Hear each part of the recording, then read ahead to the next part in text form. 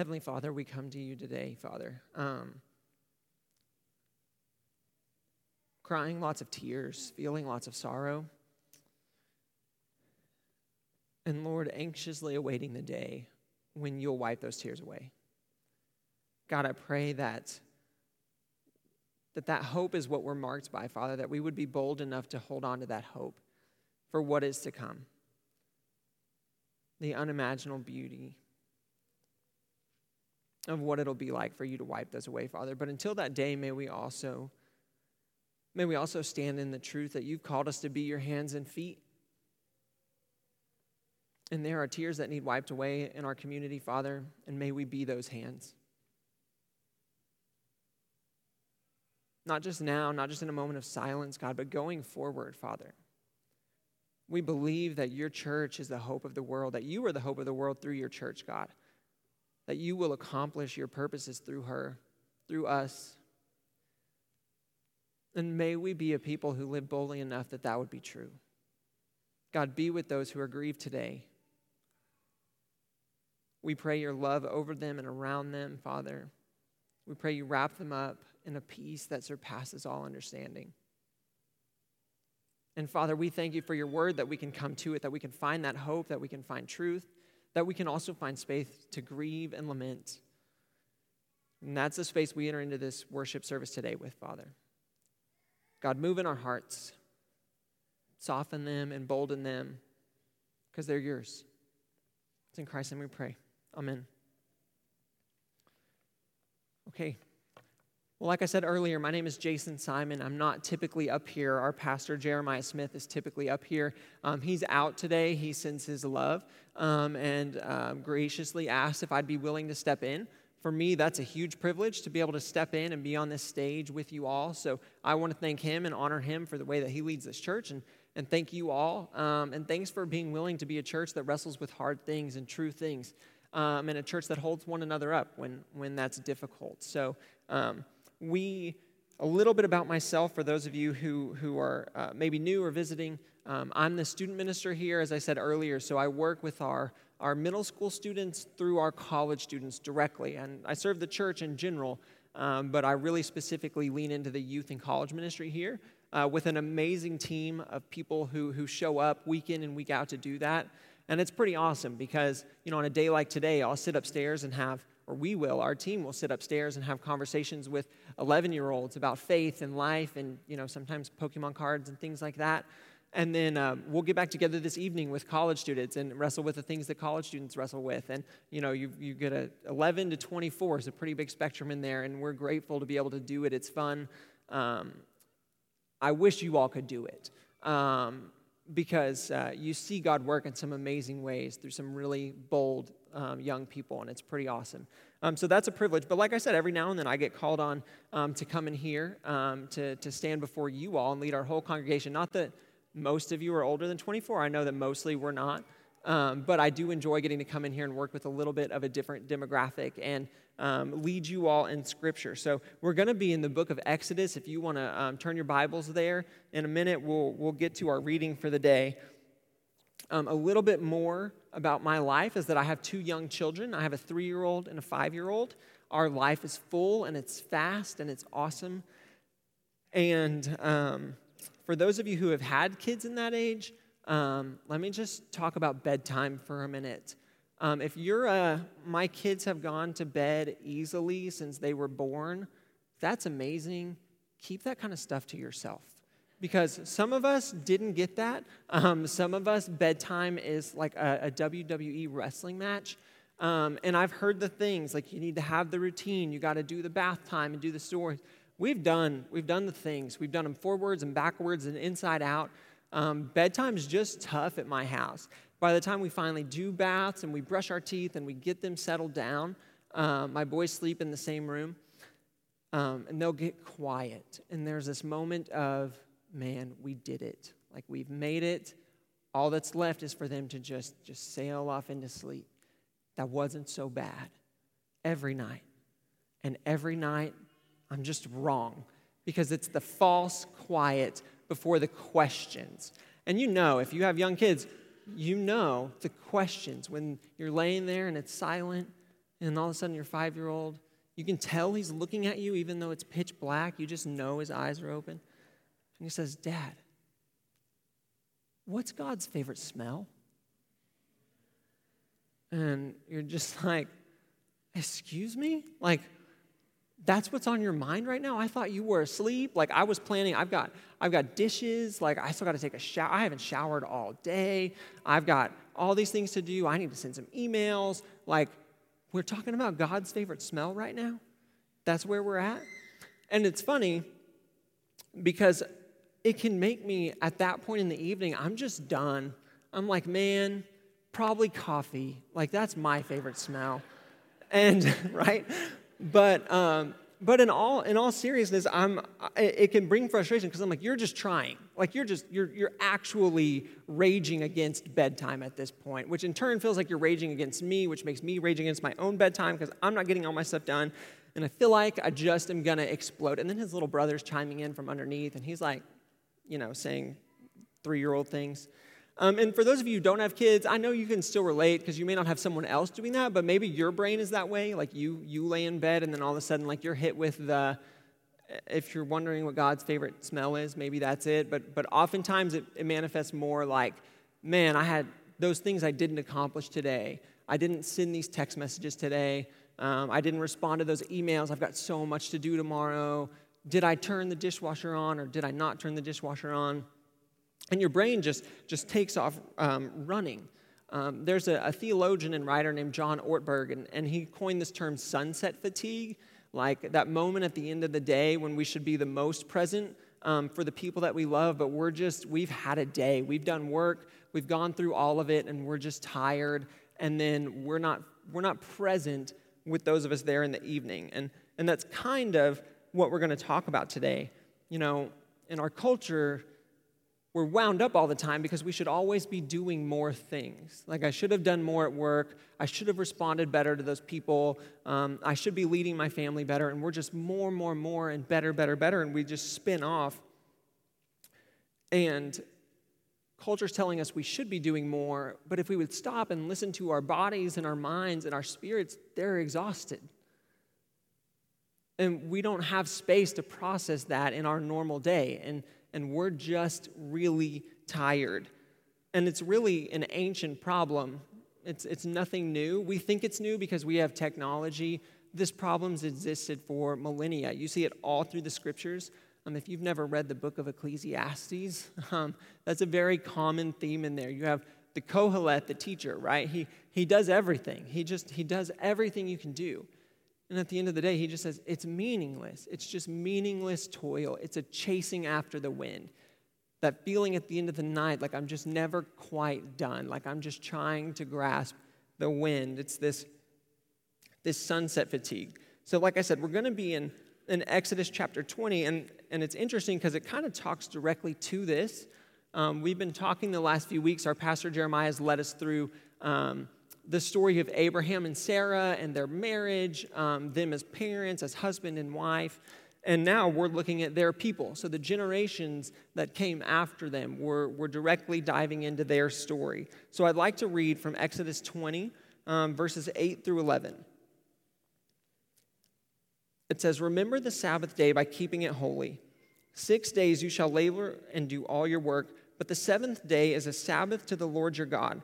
On it you shall not do any work, neither you nor your son nor your daughter, nor your male or female servant, nor your animals, nor any foreigners residing in your towns. For in 6 days the Lord made the heavens and the earth, the sea, and all that is in them, but he rested on the seventh day. Therefore the Lord blessed the Sabbath day and made it holy." Now, most of us in the room understand where we're at in Scripture. Even if you're not a believer, you've heard the Ten Commandments, you've heard of the debates around them and, courtrooms and all that stuff. We're dropping kind of right into the middle of the Ten Commandments here with this commandment on Sabbath. And that's really what we're going to unpack today is this idea of Sabbath and of rest. But before we get to that, I want us to understand what kind of culture these commandments are being spoken into. So we're going to unpack a little bit of the culture that this was coming out of. So we're at Mount Sinai. the Jewish people have just been liberated from Egypt, where they were slaves. They were enslaved for hundreds of years in Egypt. They were enslaved to Pharaoh. They did hard, toilsome work. They were this once prosperous, upcoming people who had been enslaved and trapped in this work that never ended. You know, Egyptian culture is one of the richest cultures to have ever existed. And all that wealth pretty much rested at the feet of Pharaoh. I mean, he had so much wealth. They were building cities to just contain his wealth. They had these, wealth back then was oftentimes measured in grain and produce. And they're building entire cities just to hold the extra produce that the Egyptian people have grown and that's been harvested through slave labor and those kind of things. I mean, just wealthy almost beyond imagine. On the outside, Pharaoh looked powerful. And like I said, he looked wealthy and he looked prosperous. But when you look at the history within that, you can see there's quite a different story told, whether that's, looking at biblical history and looking at just the history around Egypt that we know about Pharaoh and that community. It's as early as Genesis when you see that Pharaoh actually has a fearful heart. This is something that pervaded this line of pharaohs, is this idea that we're never going to have enough. And the reason that existed is because Pharaoh was God to his people. Like, he was a self-proclaimed God. So as a self-proclaimed God, he had power and authority. And I promise we're going to tie this back to Sabbath. But he has this power and authority. And obviously, if people view you as having power over the land, you need to make sure that you have enough produce and things to provide, even if something arises like a famine or something like that. And there was this fearful place within Pharaoh's heart that led to this vast accumulation. I mean, like I said, just unimaginable amounts of grain, entire cities full of just storehouses for the excess that Pharaoh had. So he begins having people harvest more grain. So again, he's not obviously doing it. The slave labor's doing it. So they're building these cities. Other nations are coming in and trading for this grain. So that's also building Pharaoh's wealth, because if there was a famine in another part of the world, they knew about the wealth of Egypt, so they would come. That's actually how the Israelites end up in Egypt. They were experiencing famine, and they go there to be provided for. But in this process, to keep amassing that amount of wealth, you have to build systems of exploitation. And that's what Pharaoh did, because all of this culture was built on this idea of slave labor, of free labor, not just cheap labor, but free labor. And he's just they're amassing stuff. And the thing was, if we could just get a little bit more stored. You never start out wanting to have extra cities of stuff, but it's always, if I could just get a little bit more, then I would feel safe and secure. If I could just get a little bit more produce, a little bit more grain, then everything would be fine. And in doing that, it just spirals into this huge economic pyramid with the slave labor of the Israelites at the bottom, at the base of that pyramid. It says in Exodus 5, Pharaoh gave this order: you are no longer to supply the people with straw for making bricks. So he's telling the taskmasters this. He says, let them go and gather their own straw, but require them to make the same number of bricks as before. Don't reduce the quota. They are lazy. That is why they are crying out. Make the work harder for the people so that they may keep working and pay no attention to these lies. He was relentless. This fear created this system that was relentless, that came from his heart and totally kept these people in bondage. And that is the work that the Israelites lived in. They would literally work themselves to death and then just be pushed aside, and others would come in this massive, massive system. It's from that they're pulled. It's from that God frees them, that level of oppression that we almost can't even fathom. It's from that they are pulled. And then you find the Ten Commandments. So they're here, and God's essentially giving them the Ten Commandments, and he's addressing them as, I am your God. I'm now over you. I'm with you. And this is your new way to relate to me as your God, as your king. So there's 10 commandments. The first 3 of them, you can essentially think of them as how the Israelites are to view and relate to God himself. You have have no other gods before me, make no graven images, do not use my name in vain. So God's setting himself up as holy, as above them. I am holy, I am removed. You'll have no other gods before me. You can't even misuse my name. And then the last 6 commandments are where he really starts to spin this whole culture off of Egypt. And this is where we're going to start to get into this idea of Sabbath, because in Egypt, it was more at the expense of your neighbor. It was accumulate at the expense of those around you. Here, the last 6 commandments are all about relating to your neighbor and about how to do that in what we would call a godly and just way. So your last 6 commandments: honor your parents, don't murder, don't commit adultery, don't steal, don't lie, don't even covet your neighbor's things, because that's not love of the other. So in this new kingdom that God is setting the Israelites up for, with him at the head, he's given them 2 sets of commands. 1, this is how you relate to me.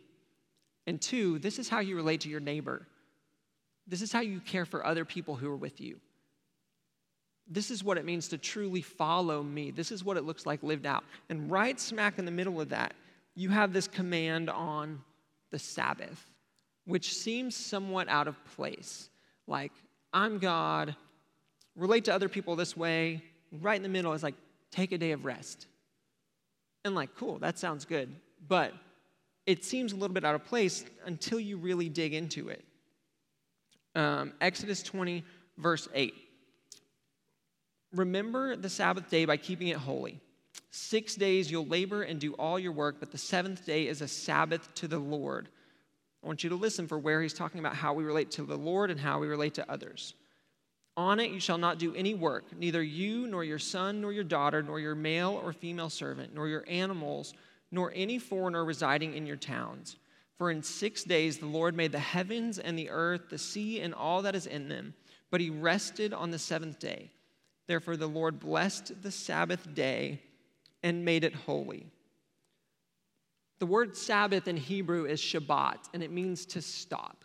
Like it literally means to stop. And that's what the Lord is saying here. He says, don't do any work on this whole day. This whole day is holy, it's to me, and you're not to do any work on it. You cease.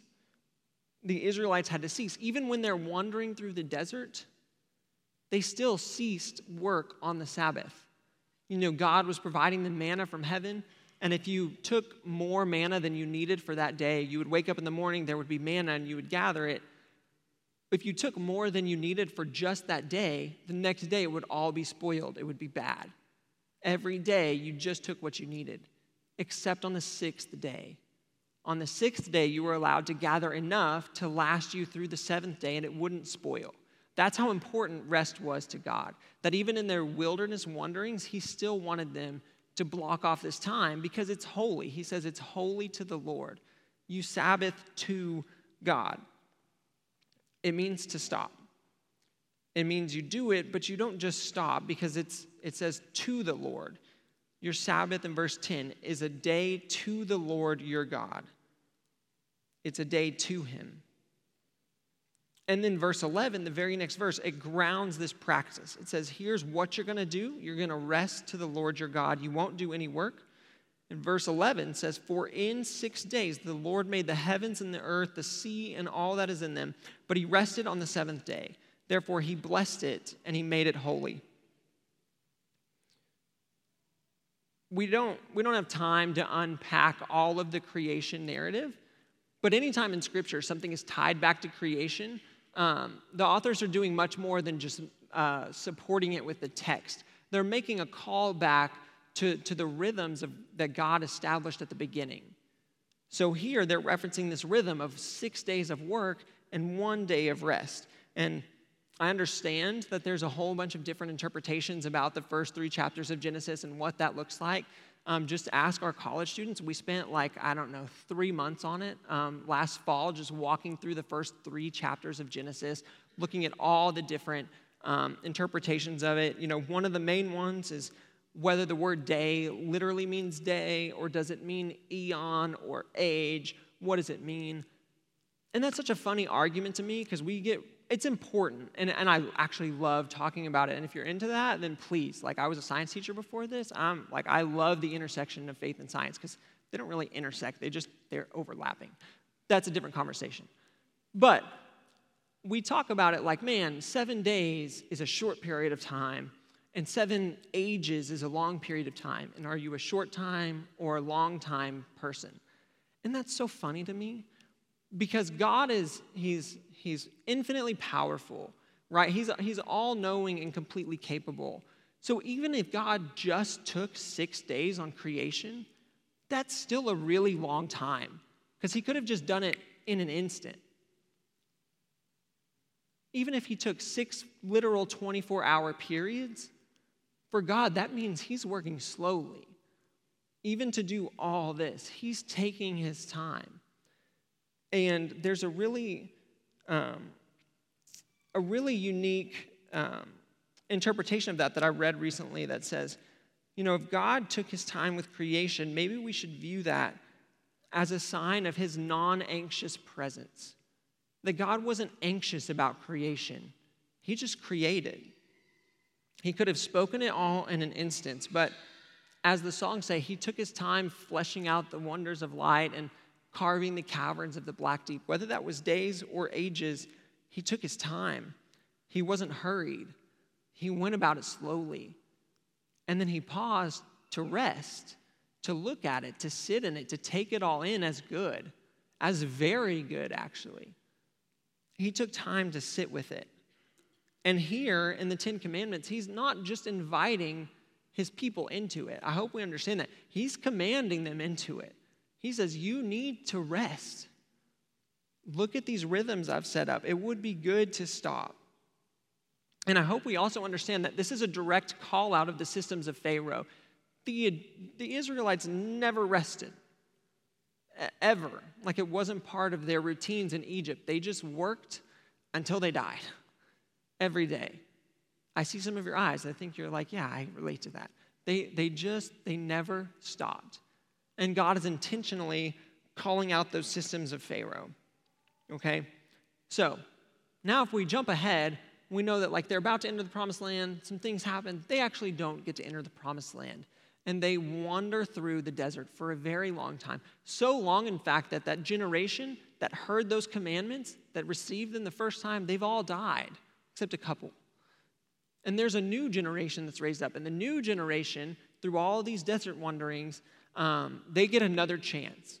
So they get to stand and look at the promised land again and decide, are we going to go into that or not? Is God going to lead us over into that or not? That's basically where the book of Deuteronomy falls, is you have the Israelites standing on the precipice of entering this new land, but you have a people who grew up without Mount Sinai. They didn't hear this command from God to rest. They would have known it, but they didn't have it in the moment. They also didn't grow up in the systems of Egypt.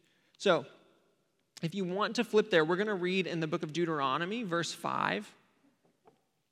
Chapter 5, Deuteronomy chapter 5, verses 12 through 15. What's happening here is Moses is repeating the commandments, but there's a slight difference. So this is the command on Sabbath, but I want you to listen for the difference in the one that we read just a moment ago. Deuteronomy chapter 5, starting in verse 12. Observe the Sabbath day by keeping it holy as the Lord your God has commanded you. 6 days you shall labor and do all your work, but the seventh day is a Sabbath to the Lord your God. On it you shall not do any work, neither you, nor your son, nor your daughter, nor your male or female servant, nor your ox, your donkey, or any of your animals, nor any foreigner residing in your town, so that your male and female servants may rest as you do. Remember that you were slaves in Egypt, and that the Lord your God brought you out of there with a mighty hand and an outstretched arm. Therefore the Lord your God has commanded you to observe the Sabbath day. The beginning of this command is pretty much the same. Observe the Sabbath. It's to the Lord. 6 days you'll labor. Now, if you're a boss in here and you're like, God's saying 6 days is cool because I just get 5 out of my people, just wait. We'll get there in a second. It's not really what he's saying.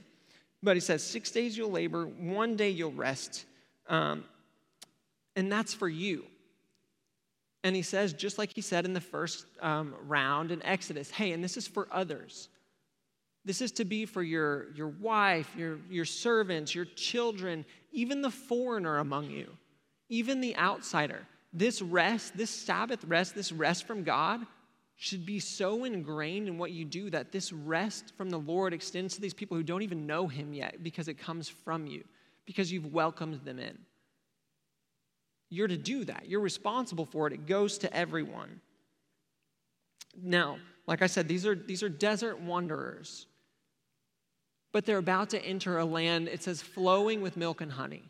A land that's not just going to be able to provide for their needs, but also their wants. There's so much that's going to be there available to them. They've never known that. They have no idea how to even process the excess that's going to happen.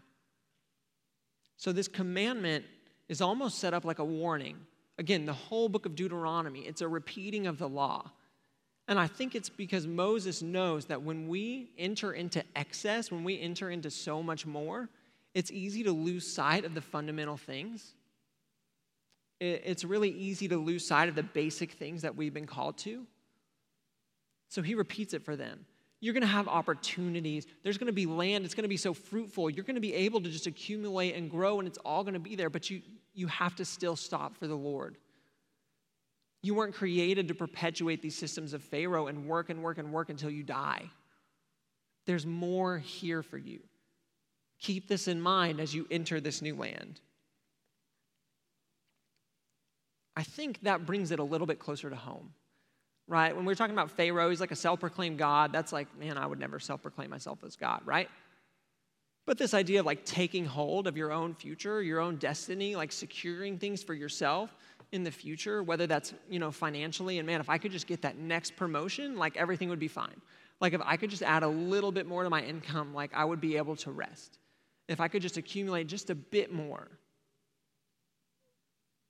Again, that's not wrong. It's not wrong to have financial security, but when it becomes our God and we continue working and just going towards it and doing everything we can for it, to the point that we're not also taking care of our neighbor, that we're maybe doing things that are questionable to get to that point. Or maybe it's not finances, maybe it's relational. Like, man, if I could just get in with this group here in town, like I would have it made. My family would be set if we could just get into these different circles.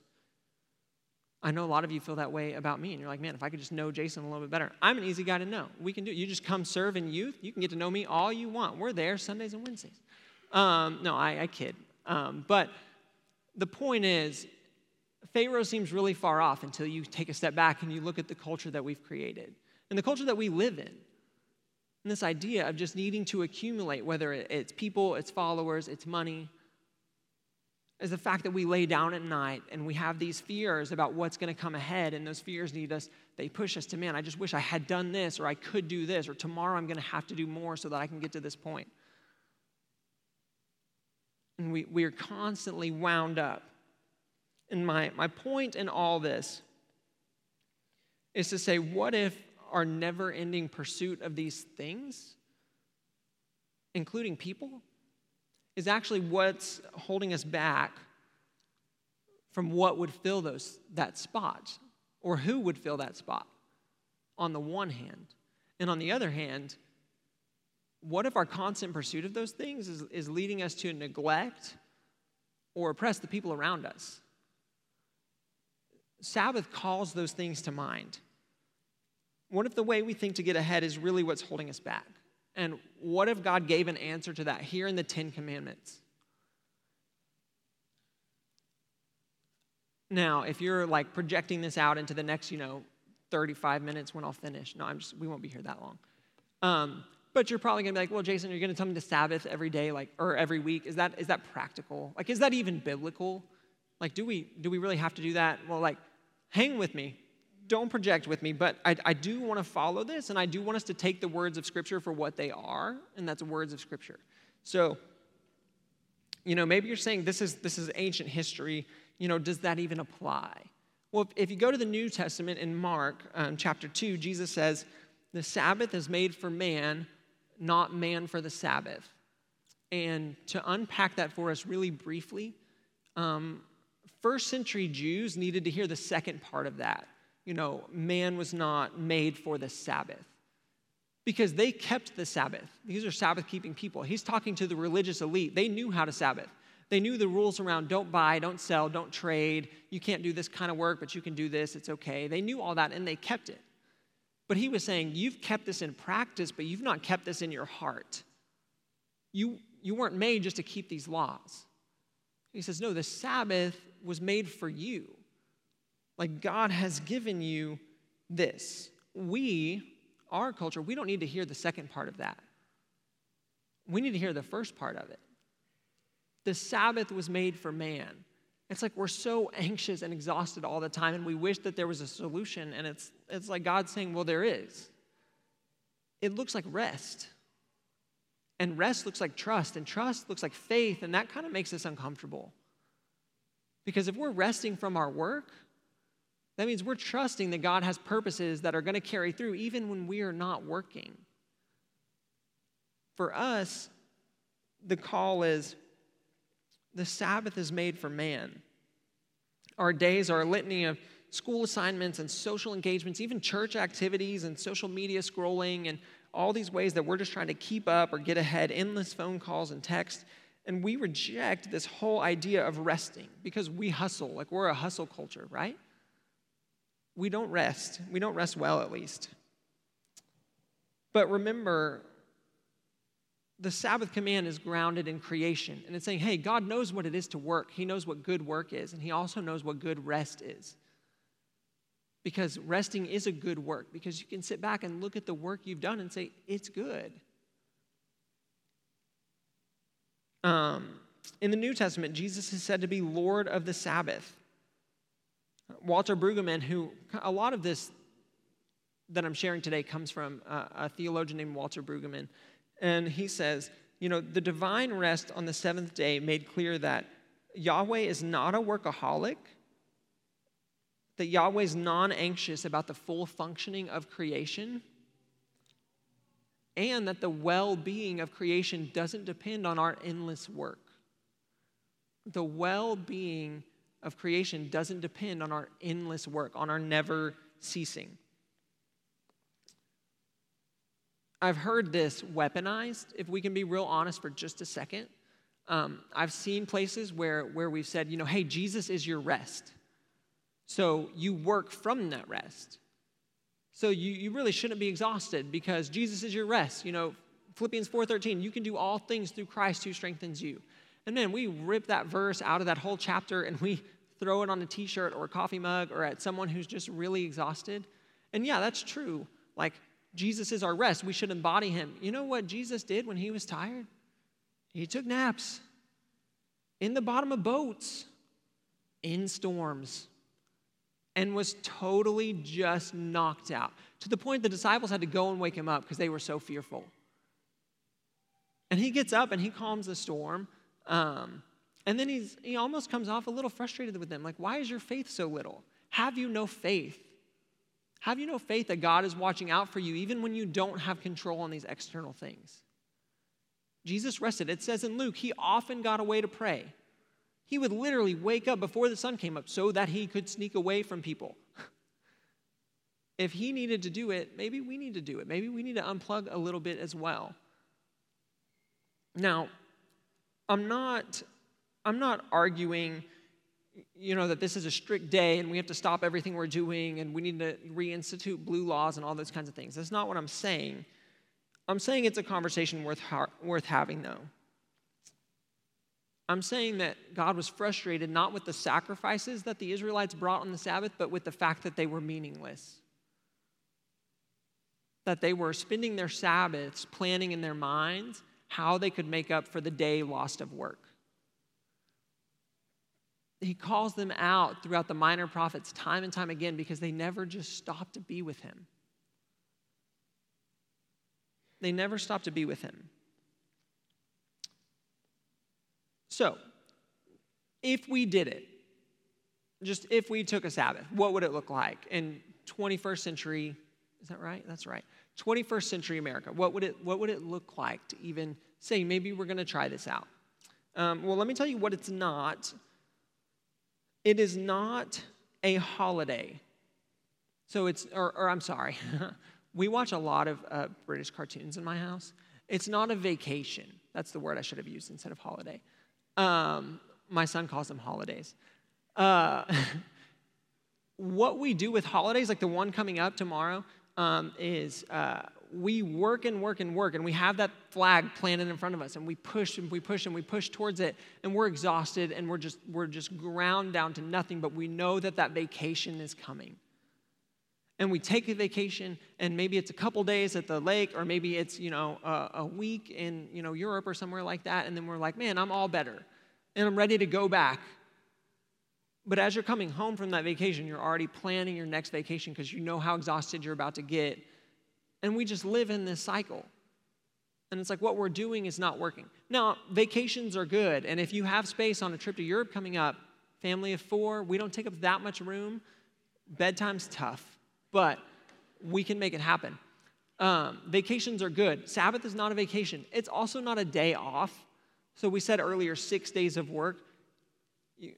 We've set up a 5-day work culture so that you can have a 6th day to do your personal work. So 5 days of professional work, a 6th day of doing my, cutting the lawn, going grocery shopping, cleaning the house, prepping food, doing all that kind of stuff. A Sabbath is not sitting at home mowing your lawn all day and doing those kinds of things. That's work. It's good work. It's not bad work. Work is good. But that's not rest to the Lord either. And now some of you might be like, well, I really enjoy my job. I don't mind going up to the school on a Sunday. You may not mind if you're a teacher. I know you got a grade, you got stuff to do, but that's not what we're called to here. It's a day of rest and communion with the Lord.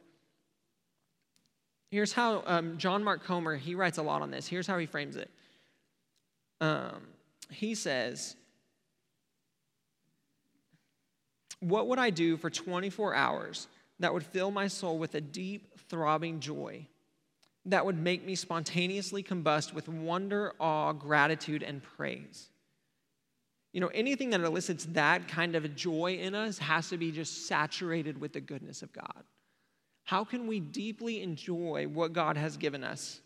My family practiced Sabbath actually 24 hours, which I know is crazy. Not legalistic, not tied down to rules, filled with delight in the Lord. I mean, filled with a day where we knew we were still going to have friends over. We were going to invite people in. We would have a big dinner that we would prep before so that we didn't have to cook the whole time and then do dishes the whole time. We would have it prepped. I've gotten really into candles. So we would light a candle and we would sit down to a meal and we would enjoy it. We would go to bed. And then the next day we would just wake up and do things that brought us deep delight as a family. We would talk about scripture. We would read Bible stories with my kids. We would play games and go on walks. I live attached to my cell phone. It's awful. I'm getting better about it. And part of getting better about that was literally putting it in another room. I used to tell my students when I started working, hey, you can reach me anytime. And I've started saying, hey, you can reach me most of the time. Because it's good. Because if I'm here and someone has a crisis, that's really important. But what does my 5-year-old see me doing all day long? At some point, we have to look at our actions and say, man, I say I believe these things and honor these things, but do my actions show that? We can have a whole conversation about what it might actually look like if you want steps to practice that, or even just enter into it. If you feel so overwhelmed by the idea of this and you just want to know what it would look like to unplug a little, I would love to talk with you more about that. But I do want to hit on some what ifs. Okay, first of all, as we transition to that, Sabbath is for rest and it's for worship. If you were to sum it up in 2 things, what did the Jews do on the Sabbath? They rested from their work and they worshiped. In their regular activities, they offered to worship. That's Romans 12, a life renewed. Everything, God, that I'm doing is worship to you. In the word Sabbath, the Hebrew word Shabbat, which translates stop, it also means delight. And that's what's really cool, because that's what God did on his 7th day. He stopped and he delighted in the work he had done. And then he commissioned us to go and do it in his rhythms. It's rest and it's delight and it's trust. Sabbath reminds us what God has done for us, that he's enough. It reminds us that work is good. It's not wrong to work, it's wrong to overwork. We have a lot to do. I know you have a lot to do. Jesus had a lot to do. There's a difference in having a lot to do and having too much to do. Most of us have too much to do. Sabbath helps us delight in the world. Especially on a week like this, we need that call to remember that there are bad things in the world, but the world is not all bad. And that's true. The world is not all bad. We can sit with the weight of darkness and also still ask God to bring awe at the sunset and trust that he's got intention for both. Now, I know the what ifs. What about my kids' busy schedules? I've got a young family. We're too busy. With all due respect, that's right. We're too busy. We are way, way too busy. Take your kids out of something.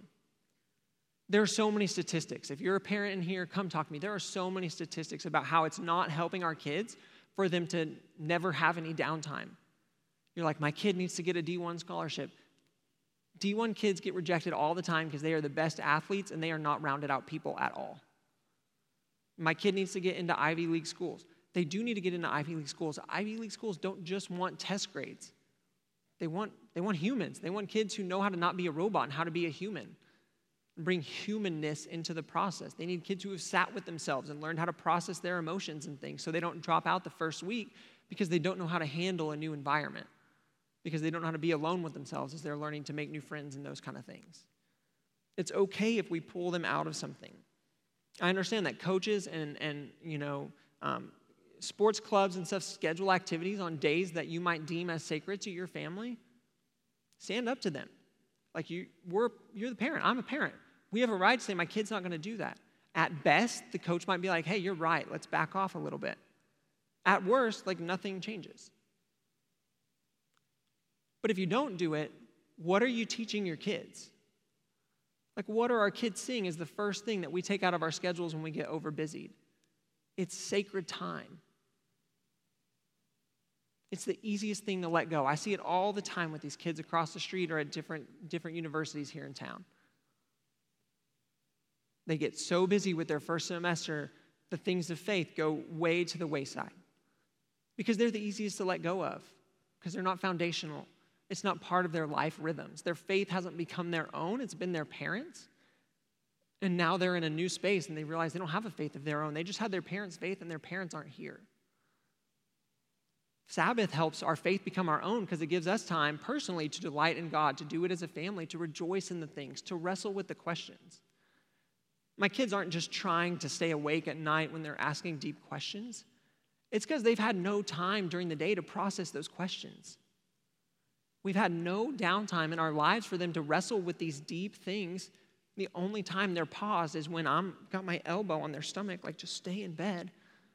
And now they're trying to process all this stuff. That's a joke. We haven't created any space for our children to process these things. And I, as an adult, haven't processed those things. So I'm exhausted. They're exhausted. They're asking me questions. I should be fully present. Like I'm a dad. I'm a student minister. That's my moment. What's God's favorite smell? Let me tell you, God created smell. But instead, I'm like, dude, it's coffee. And I just move on. Because I'm tired. They're tired. We're all too tired. We're so tired. When are we going to listen to our bodies, our spirits telling us we're so tired? We're not created to live like this. As someone who you all have trusted in partnering with you in the spiritual formation of your teens and your young adults, I hope you hear me. Our kids don't need another select baseball game. They don't need another night at an after-school club. They don't need another point on their ACT. They need to be deeply formed. It's terrible. I had a youth minister the other day say, I tried to process the shooting in Texas with my kids, and they said, we're just used to it at this point. Why are we going to spend a whole night of youth on this? No, we can't let our children be numb to these kind of things. We can't let it just be part of the news cycle that just goes through on their feed and they move on. They need space to process it. They need downtime and rest. They need the margin to be able to ask us deep questions, and we need the margin to be able to answer them and to sit with them even in an I don't know. Sabbath gives them that space. This idea of rest, it's almost like God set it into the rhythms of creation so that we would have space to process. When these kids go to counselors, one of the first things they have to do with them is teach them to breathe. And I don't say that in jest, I say that seriously. The counselors will teach them to watch their breath, to breathe in through their nose really slowly, to breathe out through their mouths and just watch the breath leave their bodies, to cope with anxiety. Because we've gotten so wound up as a culture, we don't even know how to breathe in a way that can calm us. Our kids need it, and we need it. The other part, some more things. We're going to wrap up here. I have a lot to say on this, if y'all can't tell. Jeremiah gave me 1 week, so I'm cramming like a whole series into 1 week. But we're almost done. Here's some more what ifs. What if I just can't get a break? I know some of you don't have parents who live in town. You work all the time. You're divorced. You're the only one taking care of your kids. To that, I would say get a community of people around you who can help with that. I would say join a D group. That's not a plug for this church. That's a plug for things that I've seen work in my life in amazing ways. When I'm at the end of my rope and my wife's sick and I've been with the boys all week and someone just shows up at my door with food and says, you need to leave and go get some rest, I'm going to take the boys. That gives you a kind of life that you can't imagine. It gives you some margin. It's vulnerable. If you've never done it before, it might be scary. Join a D group. Get in a Sunday morning Bible study. I promise you. You have to be intentional about it, but the community there, we're made for it. We crave it. For the rest of us, or some of us, you're like, I'm not overhurried. Like, I feel like I live my life at a good pace, and this has been a wasted sermon. No, that's awesome.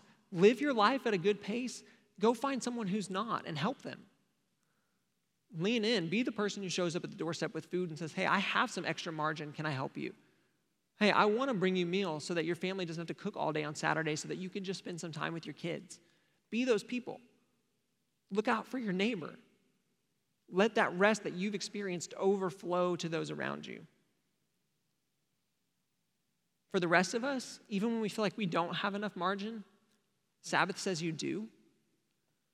Sabbath says God knows your needs and has seen them and is going to work through them, and you can rest and delight in that truth. You don't need to do the side hustle. You don't need to spend a couple more hours at work. You need to just rest and delight and be present with him.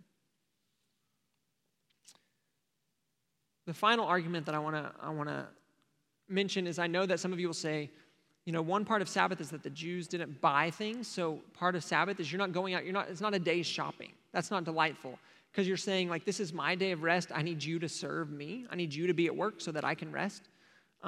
That's not biblical either. It's this idea that we're extending rest to everyone.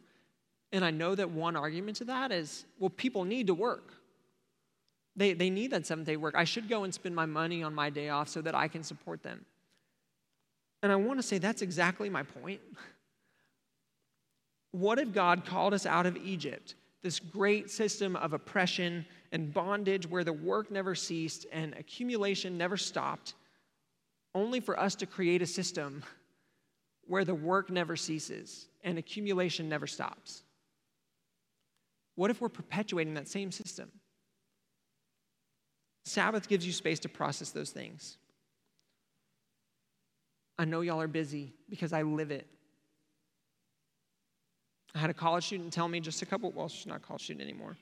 I had someone in my life say just to me very recently, hey, Jason, you're always talking to us about these things, but when it comes to rest, I don't ever actually see you do it. How can I even trust what you're saying to me if you don't do it? You talk about being called out. Come work with college students. It's great. We love it. Because it's true. It's really true. James says, you have faith, I have deeds. Show me your faith without deeds, and I will show you my faith by my deeds. We need space in our spirits, in our hearts. We need the margin in our lives to be able to process things that happened this week, to be able to process grocery store shootings. We also need space to hold on to hope that there's more than that. And if we're just running ourselves ragged all the time, we don't have that space. God's called us to a life of more than anxious toil. He's called us to be non-anxious people, to trust that he has it all in his hands. I'm going to pray for us as we wrap up. Heavenly Father, may we do as Jesus called in the book of Matthew. May we come to you. He said, "Come to me, all who are weary and burdened, and I will give you rest. Take my yoke on you and learn from me, for I'm gentle and humble in heart. You will find rest for your souls. My yoke is easy and my burden is light." Jesus, we know that you're that rest, that you are true rest, that salvation is a gift that we can rest in. But God, may we also learn to stop and delight in you. May we be bold enough to trust you with the 6 days of our week as we give you one, as we give you space in our lives, Father, whether that's a full day or just encompassing this idea of Sabbath, this idea that we are people who can rest, knowing that you care for us, knowing that you're watching out for us, God, that you know our needs before we even do. May Sabbath reframe how we engage the other 6 days, and may you be glorified and worshiped in all of it, Father. And it's in Christ that we pray. Amen.